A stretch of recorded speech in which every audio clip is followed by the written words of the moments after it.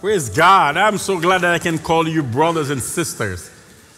Me too, my wife, my two sons, Dominic and Abdel, as well as myself. We are always excited to come here, bringing you greetings from the churches in Haiti. We also always leave this place refueled, refreshed, and renewed.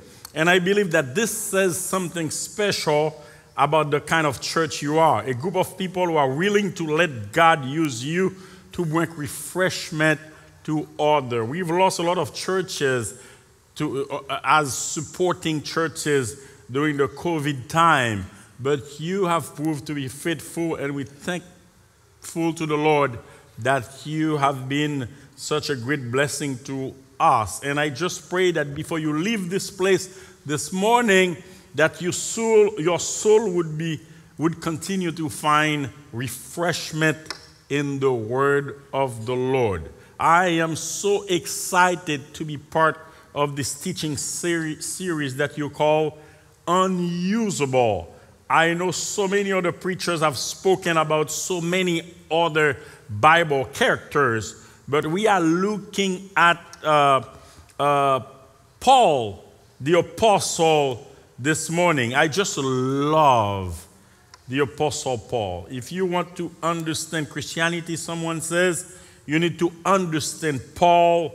But with so many books on the Apostle Paul and so many writings, it is so very difficult to condense what we want to learn from the Apostle Paul and his writing in a few minutes. But Paul is so very useful to the cause of Christ. He wrote half of the New Testament to spread the gospel to the heart of the known world. And he gave his life to serve the kingdom. However, he was not only usable. He was not usable all the time. When he was first introduced to us, he was the most unusable to the kingdom of Christ. Throughout the ages, thousands of Christians have died because of their belief in Jesus. As far as we know, the first Christian who ever died as a martyr for the cause of the grace of God, for the cause of the gospel, Paul, then Saul, ordered his killing. It was just later on, by the grace of God, that Paul became later the most usable person to the cause of the gospel. Somebody said, except for the Lord Jesus Christ himself, no single figure has done more for the Christian faith. He suffered so much. He worked so hard. He spent most of his time in jail because of his faith in Christ. But we wonder about his secret for such a victorious, usable Christian life.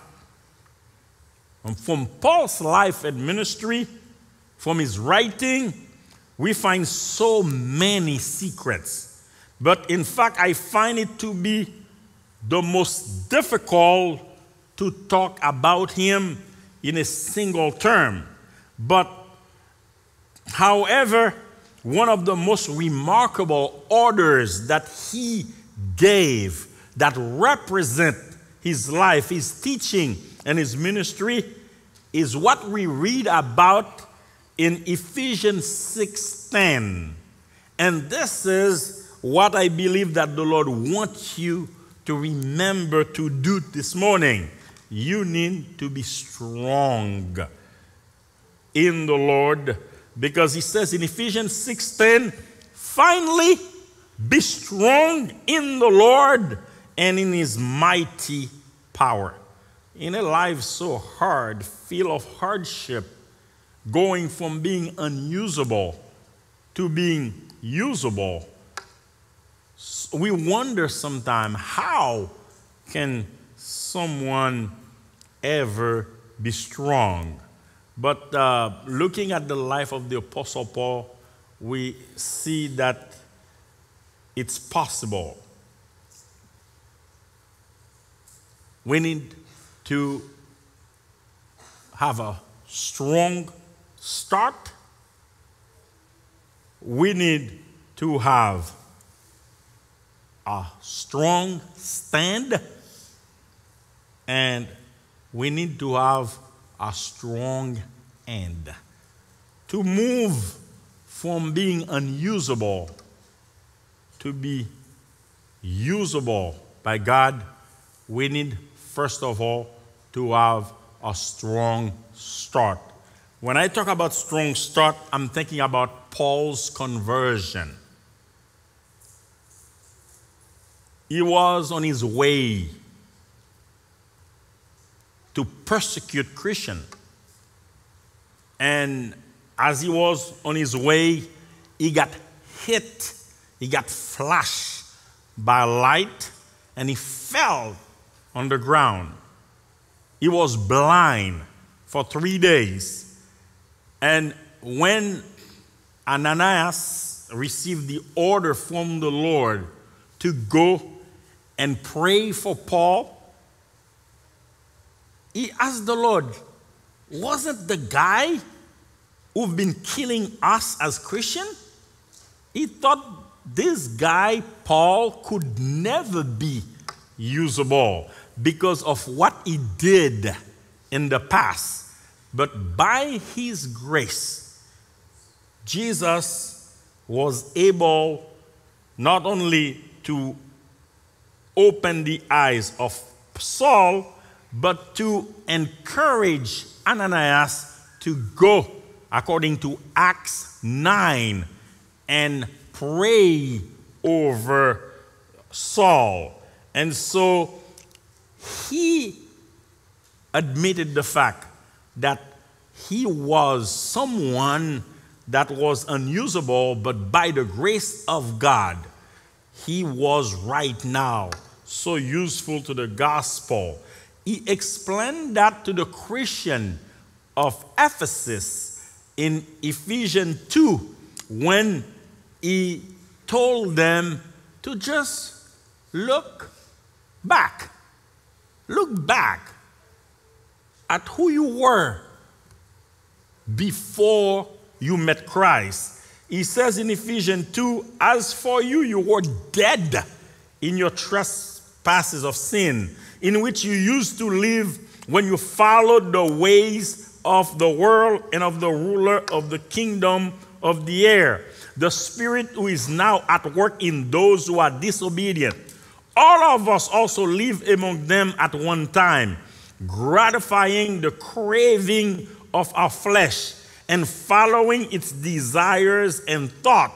Like the rest, we were by nature deserving of wrath. He said, look back. Look at who you were. Look at where the Lord took you. In a letter that he wrote to the Christian of Corinth, in 1 Corinthians 1, he says, remember, even when you were called, don't look at someone else. Look at yourselves. Just where you were. God didn't go about and pick up the best, the good. He just went to choose the best things of the world. And that's why he got to choose you. Right here, he tells them, look at where you were dead. Talking about the state of being natural men. You were dead. You couldn't help yourself. You were just fulfilling the desire of the flesh. But look up. What happened to you? He says, but because of his great love, verse 4, for us, God who is rich in mercy, made us alive with Christ, even when we were dead in transgression. It is by grace you have been saved. And God raised us up with Christ and seated us with him in the heavenly realm in Christ Jesus, in order that in the coming ages he might show the incomparable riches of his grace expressed in his kindness to us in Christ Jesus. For it is by grace you have been saved through faith, and this is not from yourself. It is the gift of God, and not by works, so that no one can boast. You see, you just look back and see where you were and see who you are. And look up. See what made the difference. It is God. By his grace, he saved you. Then he said, just look forward. Look forward to what? He say, for we are God's handiwork, created by Christ Jesus to do good work which God had prepared in advance for us to do. God wants us to look back. He wants us to look up, and he wants us to look forward to see the fruit of the grace that is bestowed on us, so that we can move from being totally unusable to the kingdom, like Paul, from being one of the most usable person in the kingdom of God. This was what it talks about, his conversion, his experience in the road to Damascus. And sometimes I try to make a connection to understand that even the simplest people, even the natural person can understand that, because there is a theory that people who are not even Christian put together, and they were talking about the phases of change, where he say, even when struggling with sin, even when you're going through some, you have some bad habits, you can be at a stage where you are just a stage of pre-contemplation, where you just don't do anything, but you see that you might be doing something wrong, and you just do nothing about it. Then you can be at the stage of contemplation, where you become conscious of what you are doing wrong. So later on, you move to the stage of determination, where you make a plan. You say, I am conscious that I'm not where I'm supposed to be, and so I'm making a plan to move forward and get out of this. Then you move to the plane of action. A lot of people, they contemplate, they're conscious, they make a plan, but they don't follow through. But you can be at the stage where you take action and say, what I've planned to do to get out of where I am, I'm going to take action. And there is a stage of maintenance that is not the stage of maintenance, where you, even as a Christian, you pray, you come to church, you worship the Lord, and you read your Bible so that you can maintain the fellowship that you have with God. But if you don't, what's going to happen? You're going to go back to the vicious cycle and see yourself doing what is wrong. But why? The reason I share that is because I want to remind you that maybe all of us have different struggle, but whatever stage you may be in your life right now, we have a Jesus who by his grace can transform your life and take you from a state of being unusable to the cause of the gospel and make you usable, no matter what you think of yourself, no matter what people think of yourself. If it's hard to understand, think about Luke 15, the story of the prodigal son, where there is a guy who was in fellowship with his father, and he decided to run away, wander away. And what happened, he got to the point where he had no more money, and he got to the point where he said, something is wrong. Then he was conscious of the fact that, in my father's house. Come on, servants are better than I am. and he made a plan of action. He said, I'm going back. I'm going to my father. I'm going to ask my father not to even treat me as a servant because I've done something wrong. And sure enough, the father's arms were wide open. And he received him with joy, and he entered into fellowship with his father, to the point where even the other brother who thought that he was good, he was being jealous. And this is what happened sometime. And John Newton kind of summarized this in a way that he says that you're going to be surprised when you get to heaven. There are some people you think are going to be there, you won't see them.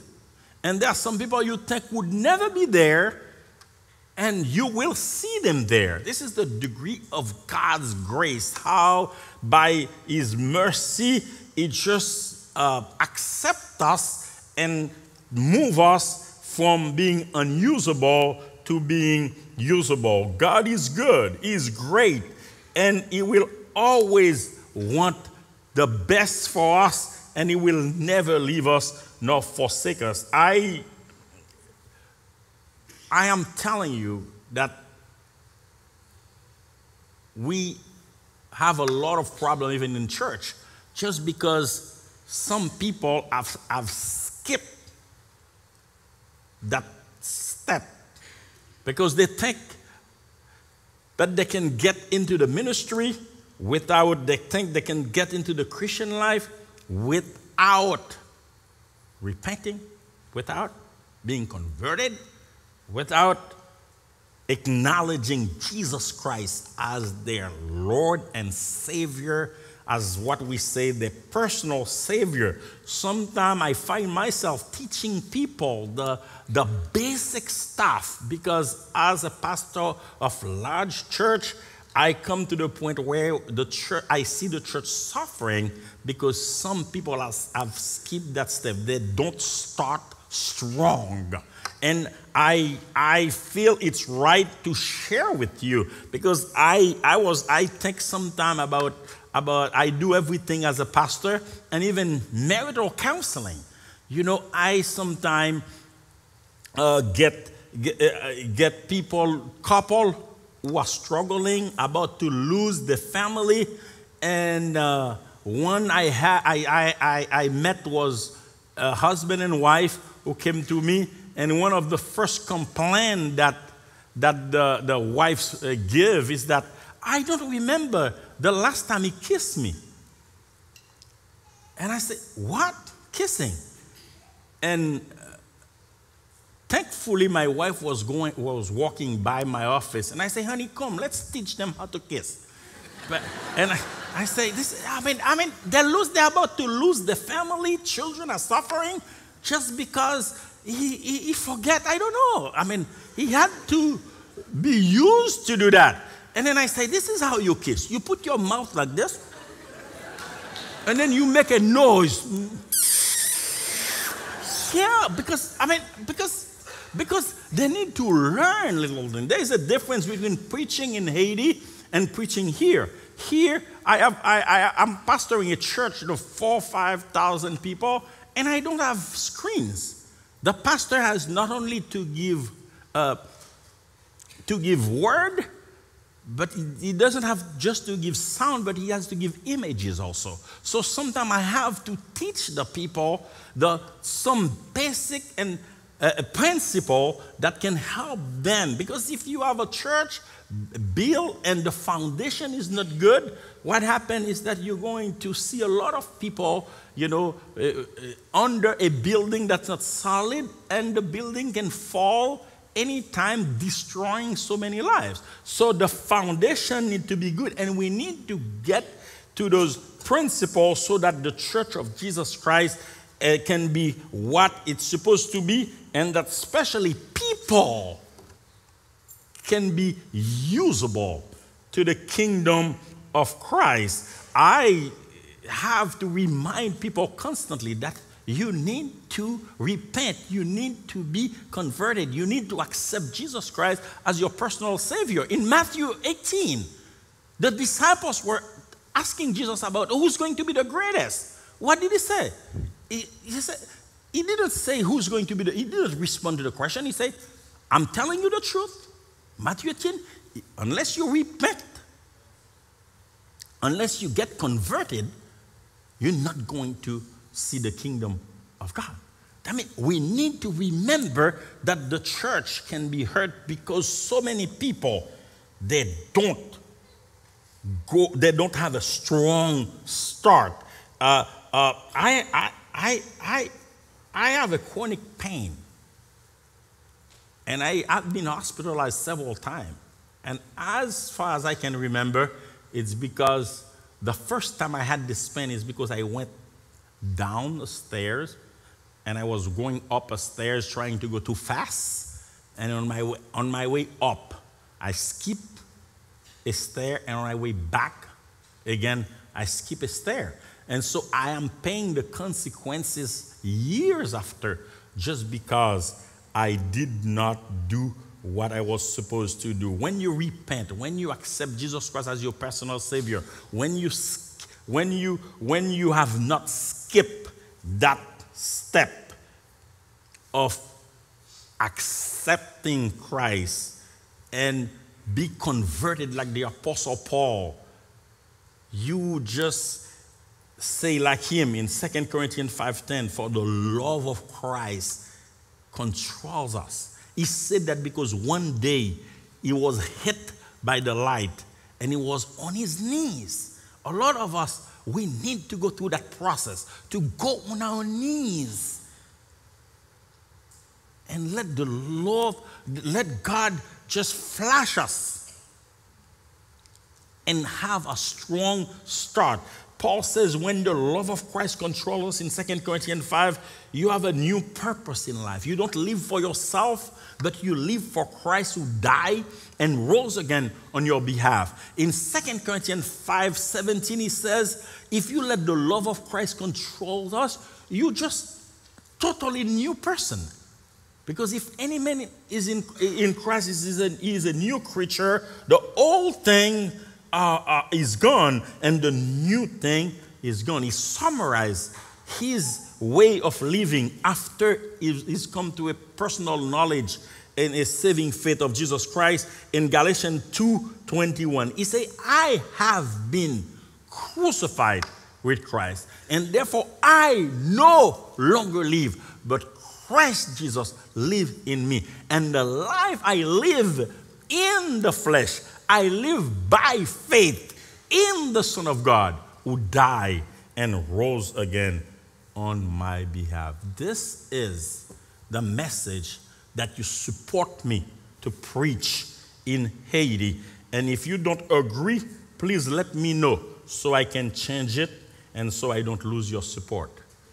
No. If I do so, I would keep being usable to men and unusable to God. But like the Apostle Paul, I would rather be unusable to men, but usable to God. And in order to do so, we should not only start strong, but we should also stand strong. To do so, Paul makes a strong point about the Christian life. He told Timothy in 1 Timothy 6:12, fight the good fight of the faith.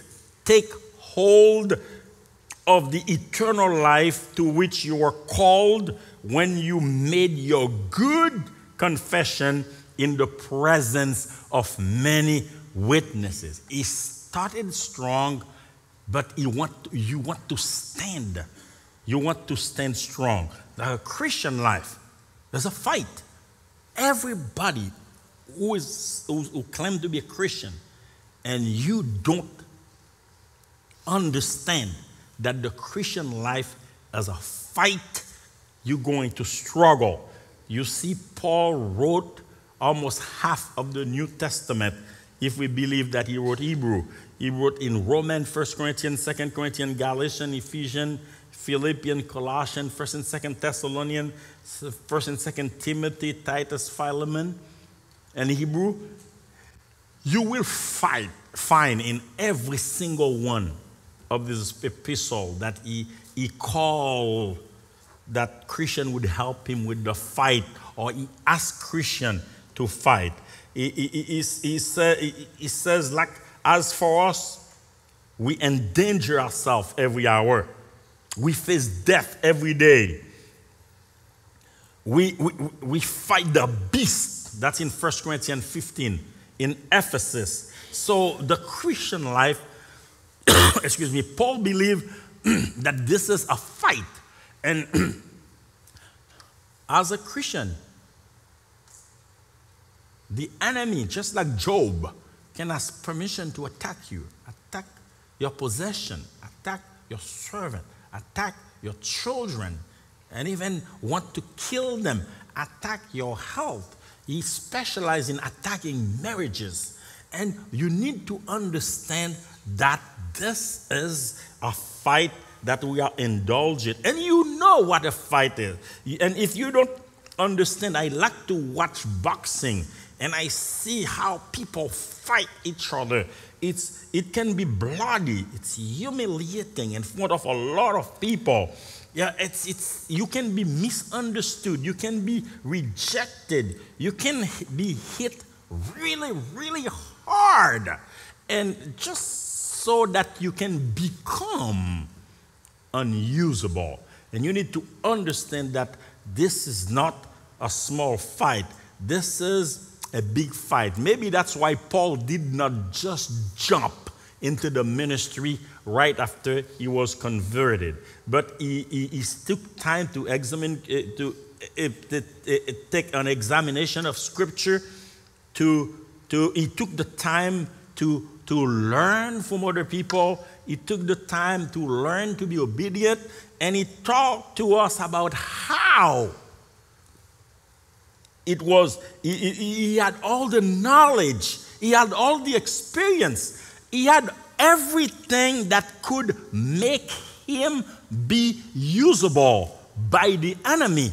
But he set everything aside so that he could leave the very thing that could make him usable in the kingdom of the enemy, because they were the same thing that were keeping him from being usable by Christ. He understood that the enemy, he had schemes. The enemy would use all kind of strategy to keep him away from winning the fight.